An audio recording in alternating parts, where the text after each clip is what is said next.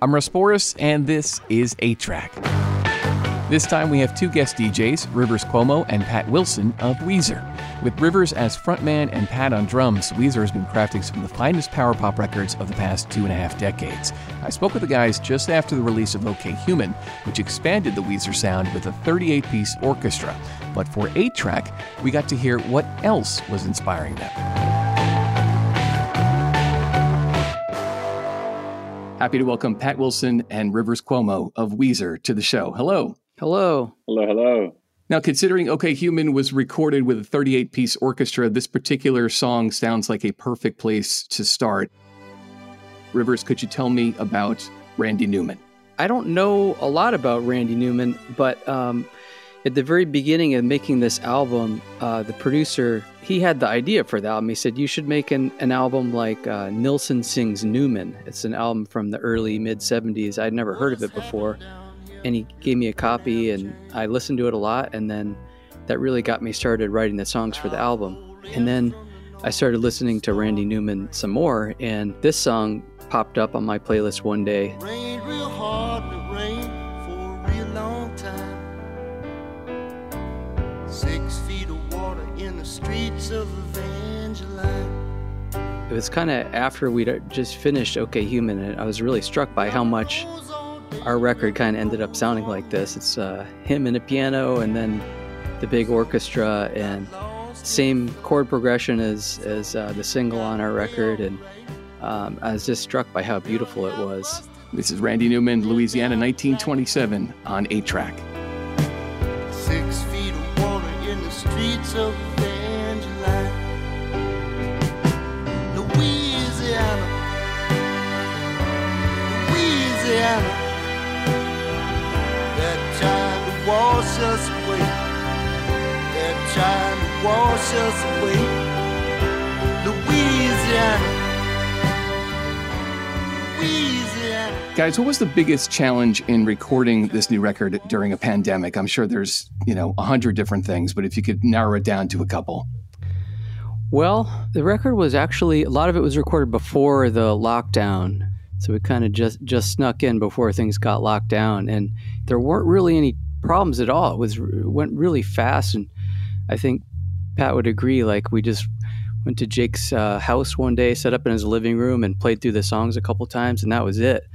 But then the lockdown started, and it came time to add all these the orchestra instruments, and you got like trombones and trumpets and clarinets and people like blowing spittle on the back of each other's heads, and luckily we didn't have to endure any of that. It was all on them, though I did get to see it on Zoom.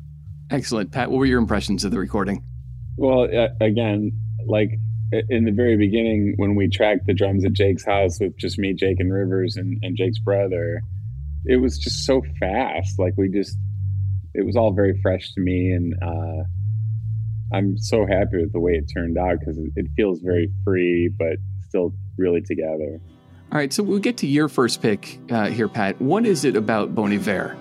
Come on, skinny love, just let's sing it. To pour a little salt we will never eat. My. Is it Justin Vernon's falsetto? Is it just sort of the woodsy feel, the vibe, the wintry? What is it about this particular song? I'm not qualified at all to talk about, is it Bon Iver? Good Winter, I believe. But I don't know. I just heard this song. I'm like, this is fantastic. And every time I hear the way he plays acoustic guitar, it has a very distinct feel.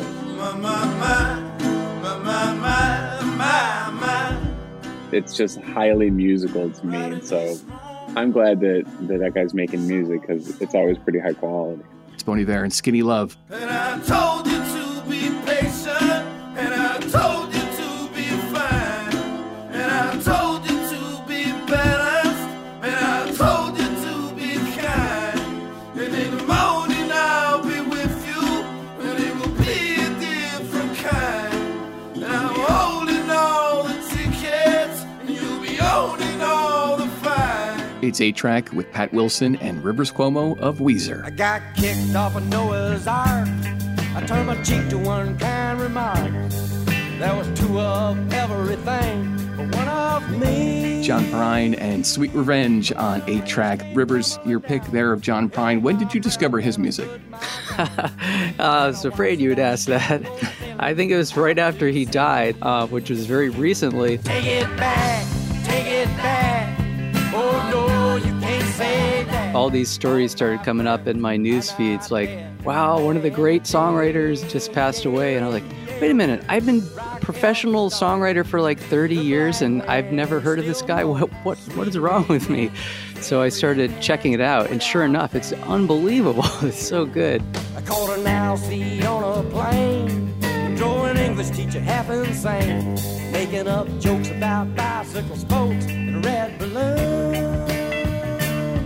So I called up my local DJ, and he didn't have a lot to say, but the radio has learned all of my favorite tunes. I just love like the attitude in that song. It gets me pumped up.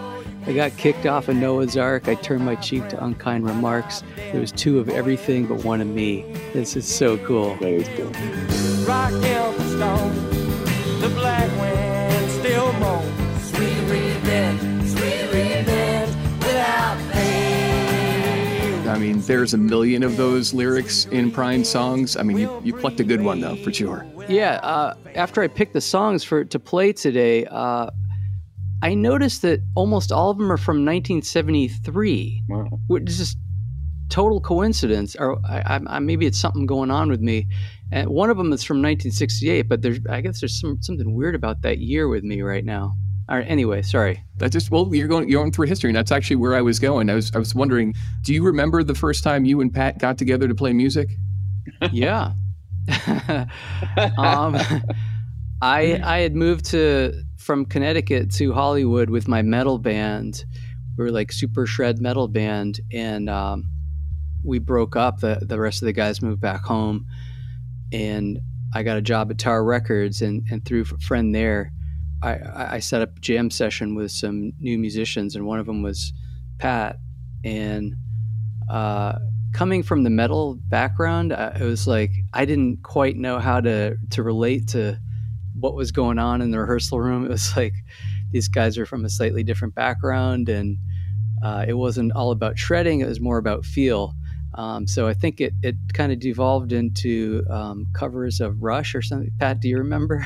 Yeah, I think we played 2 or 3 things with me on drums, and then somehow I went to the bass, and then we started playing Rush songs, and I think I remember you being like, "What are you?" I think I ended up a little alienated, but It's so hilarious. But we kept at it, and here we are. Yeah. We refused to stop. Rivers, what was the metal band's name that you were in? You're not going to believe it, but we were called Zoom. That's not true. It's true. It's true. Yeah, you can Google search my metal band Zoom and see some pretty hilarious photos. That is pretty hilarious. I will certainly do that. Now, you mentioned you were also working at Tower Records at the time. Now, was that more for the discount? Well, I needed a job. I needed to pay rent and buy groceries. But more than that, it seemed like the coolest place in the world. This is back before, anybody could listen to any song whenever they want.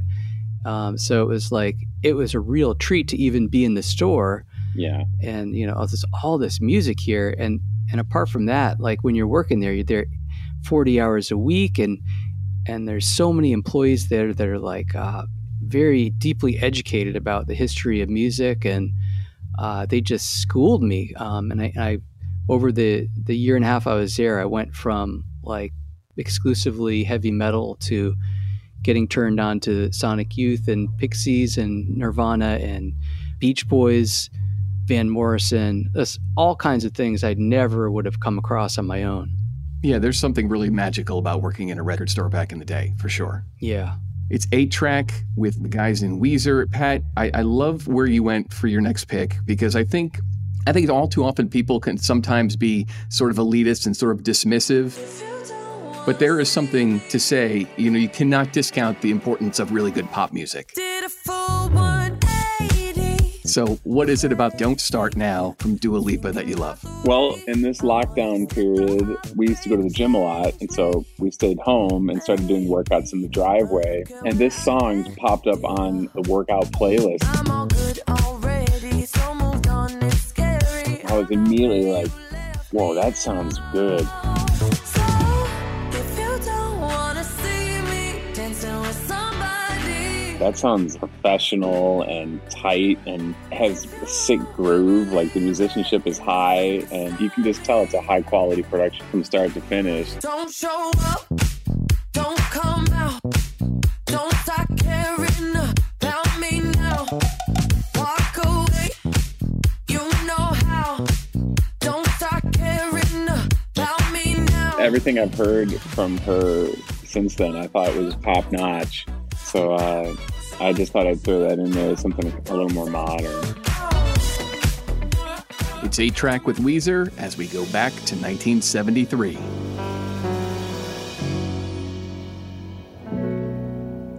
All is fair in love.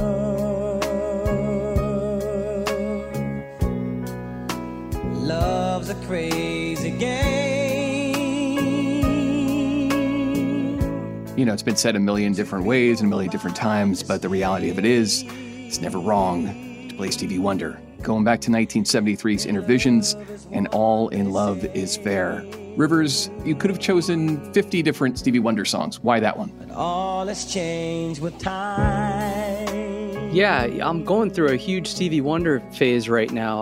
I'm listening to a bunch of those records from the 70s. They're all so good. This is one of the first songs that really just took me by the throat and said, I am amazing. And one of the things that really caught my attention was there's some kind of restraint going on in his voice that I don't really associate with singers of his power. All is fair in love.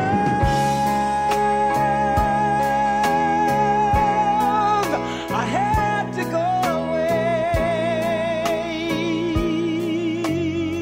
away. Singers that have such amazing power, they tend to throw in, all kinds of melismas and ornaments and just an insane amount of vibrato. And it's just not my thing. It turns me off.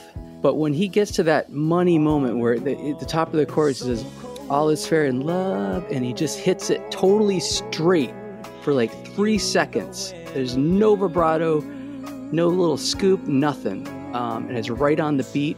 And he just hangs on that totally straight note. At the end, he puts some little vibrato, but it just sounded so sincere to me, and it's just really sucked me into the Stevie Wonder world right now.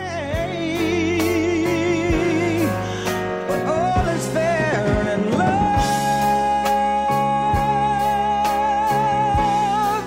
I should have never left your side. A writer takes his pen to write the words again. All in love is fair. I mean, that suite in the 70s that you're referring to is pretty amazing. You definitely can't go wrong.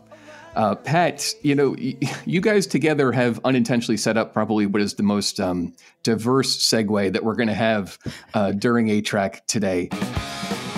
Van Halen and Sinner Swing. I know that there's a story about this. Is it Alex Van Halen that's the influence you as a drummer? Is that where this one comes for you, Pat?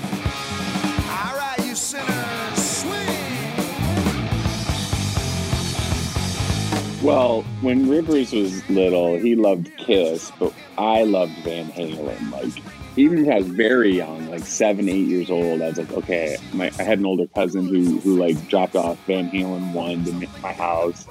And I just have always loved Van Halen. I guess you couldn't love both. Like, did anyone love both? It's one of the. Did it have to be either or? I don't know. My next door neighbor was a huge Kiss fan. And I remember like the big argument in 4th grade was Peter Criss is the best drummer in the world. And I'm like listening to Rush. I'm like, no, that's not. So I don't know. I think you can probably be a fan of both. Does he not get points for Beth? Can we at least give him Beth? He got all the points for Beth. All right, there you go. Anyways, this song is insane. It's a super deep cut, and I won't be mad at anybody who's mad for me picking it.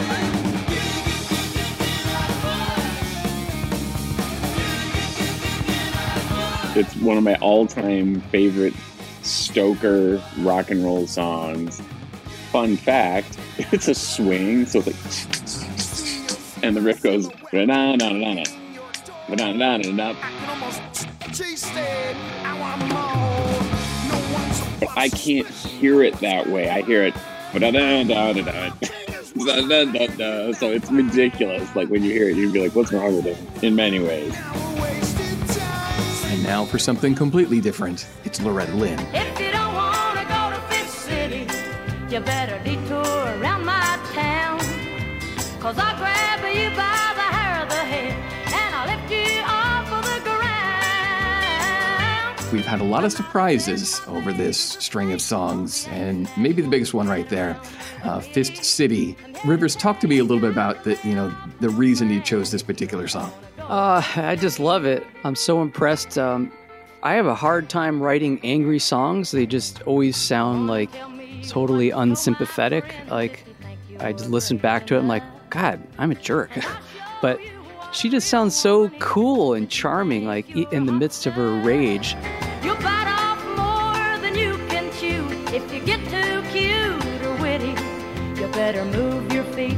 If you don't want to eat a meal that's called Fist City. And at first I assumed probably this was written by some Nashville songwriter guy for her, but I looked it up on Wikipedia, and it's like she wrote the song, and it's entirely a true story. Like she'd go out on tour, and her husband was cheating on her. I'm not a sin, my baby's a saint, 'cause he ain't that he won't cat around with a kitty. And there was a very specific woman she wrote this song to, and she got banned from the radio after it came out. I'm here to tell you, gotta lay off from my man if you don't want to go to Fist City.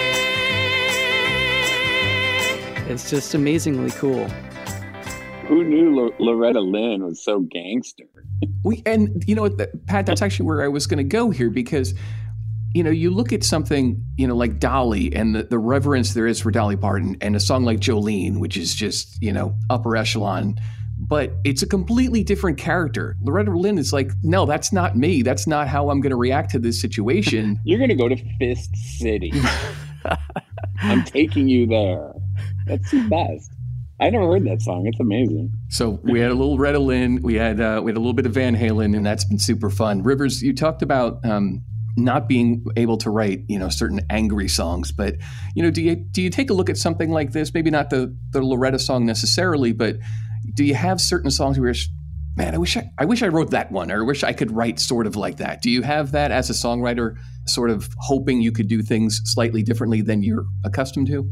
Yeah, I'm all the time, and I mean every song I played today is just, I just admire them so much. I wish I could do that. I'm totally fine with the songs you write already.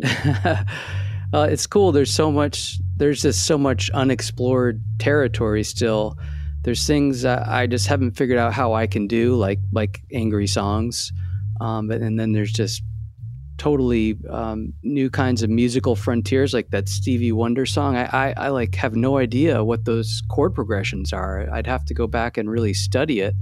And in spite of having done this for decades now, it's like, it's so great that there's all this unexplored terrain out there. And what is the difference, between the two of you guys? Your choices here were pretty diverse. If you break it down, Rivers, you had Stevie, you had Loretta, you had Randy Newman, you had John Prine. Pat, we've got Van Halen, you got Dua Lipa, you got Bon Iver. So where do you guys meet in the middle in terms of, the creative process? I'm all vibe. Like, I just want to make things feel good and be engaging. And I think Rivers is far more strategic. That's, as a composer and a songwriter, I think you just have a different perspective on what you're trying to achieve. Yeah, I do know that it's like we're very essential to each other.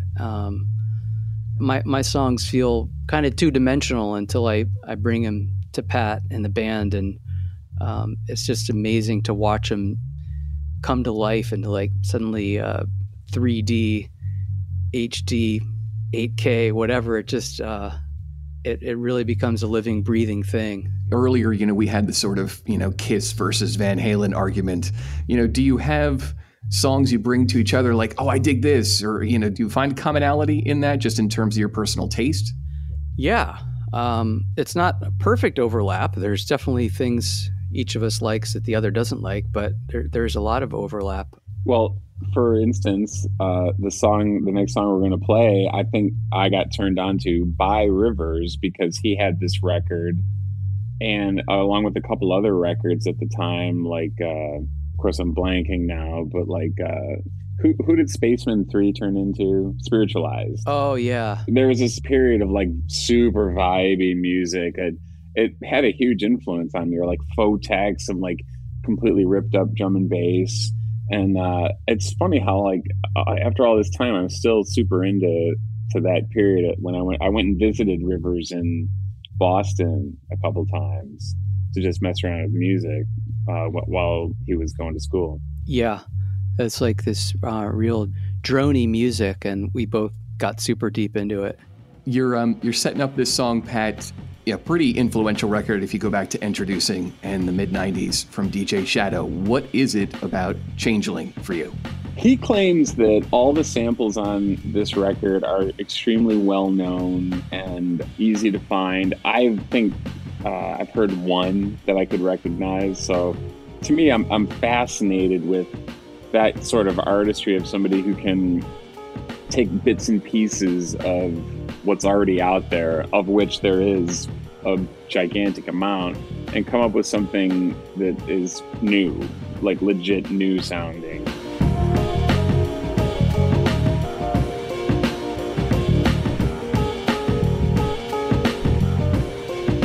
Every time I hear this track, I just love the groove on it. It's ridiculous.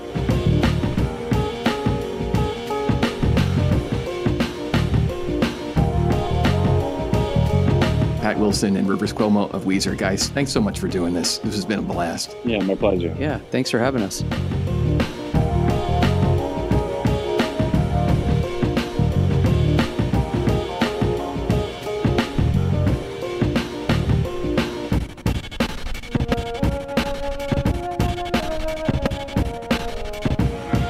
DJ Shadow and Changeling, our closing song picked by Pat Wilson of Weezer.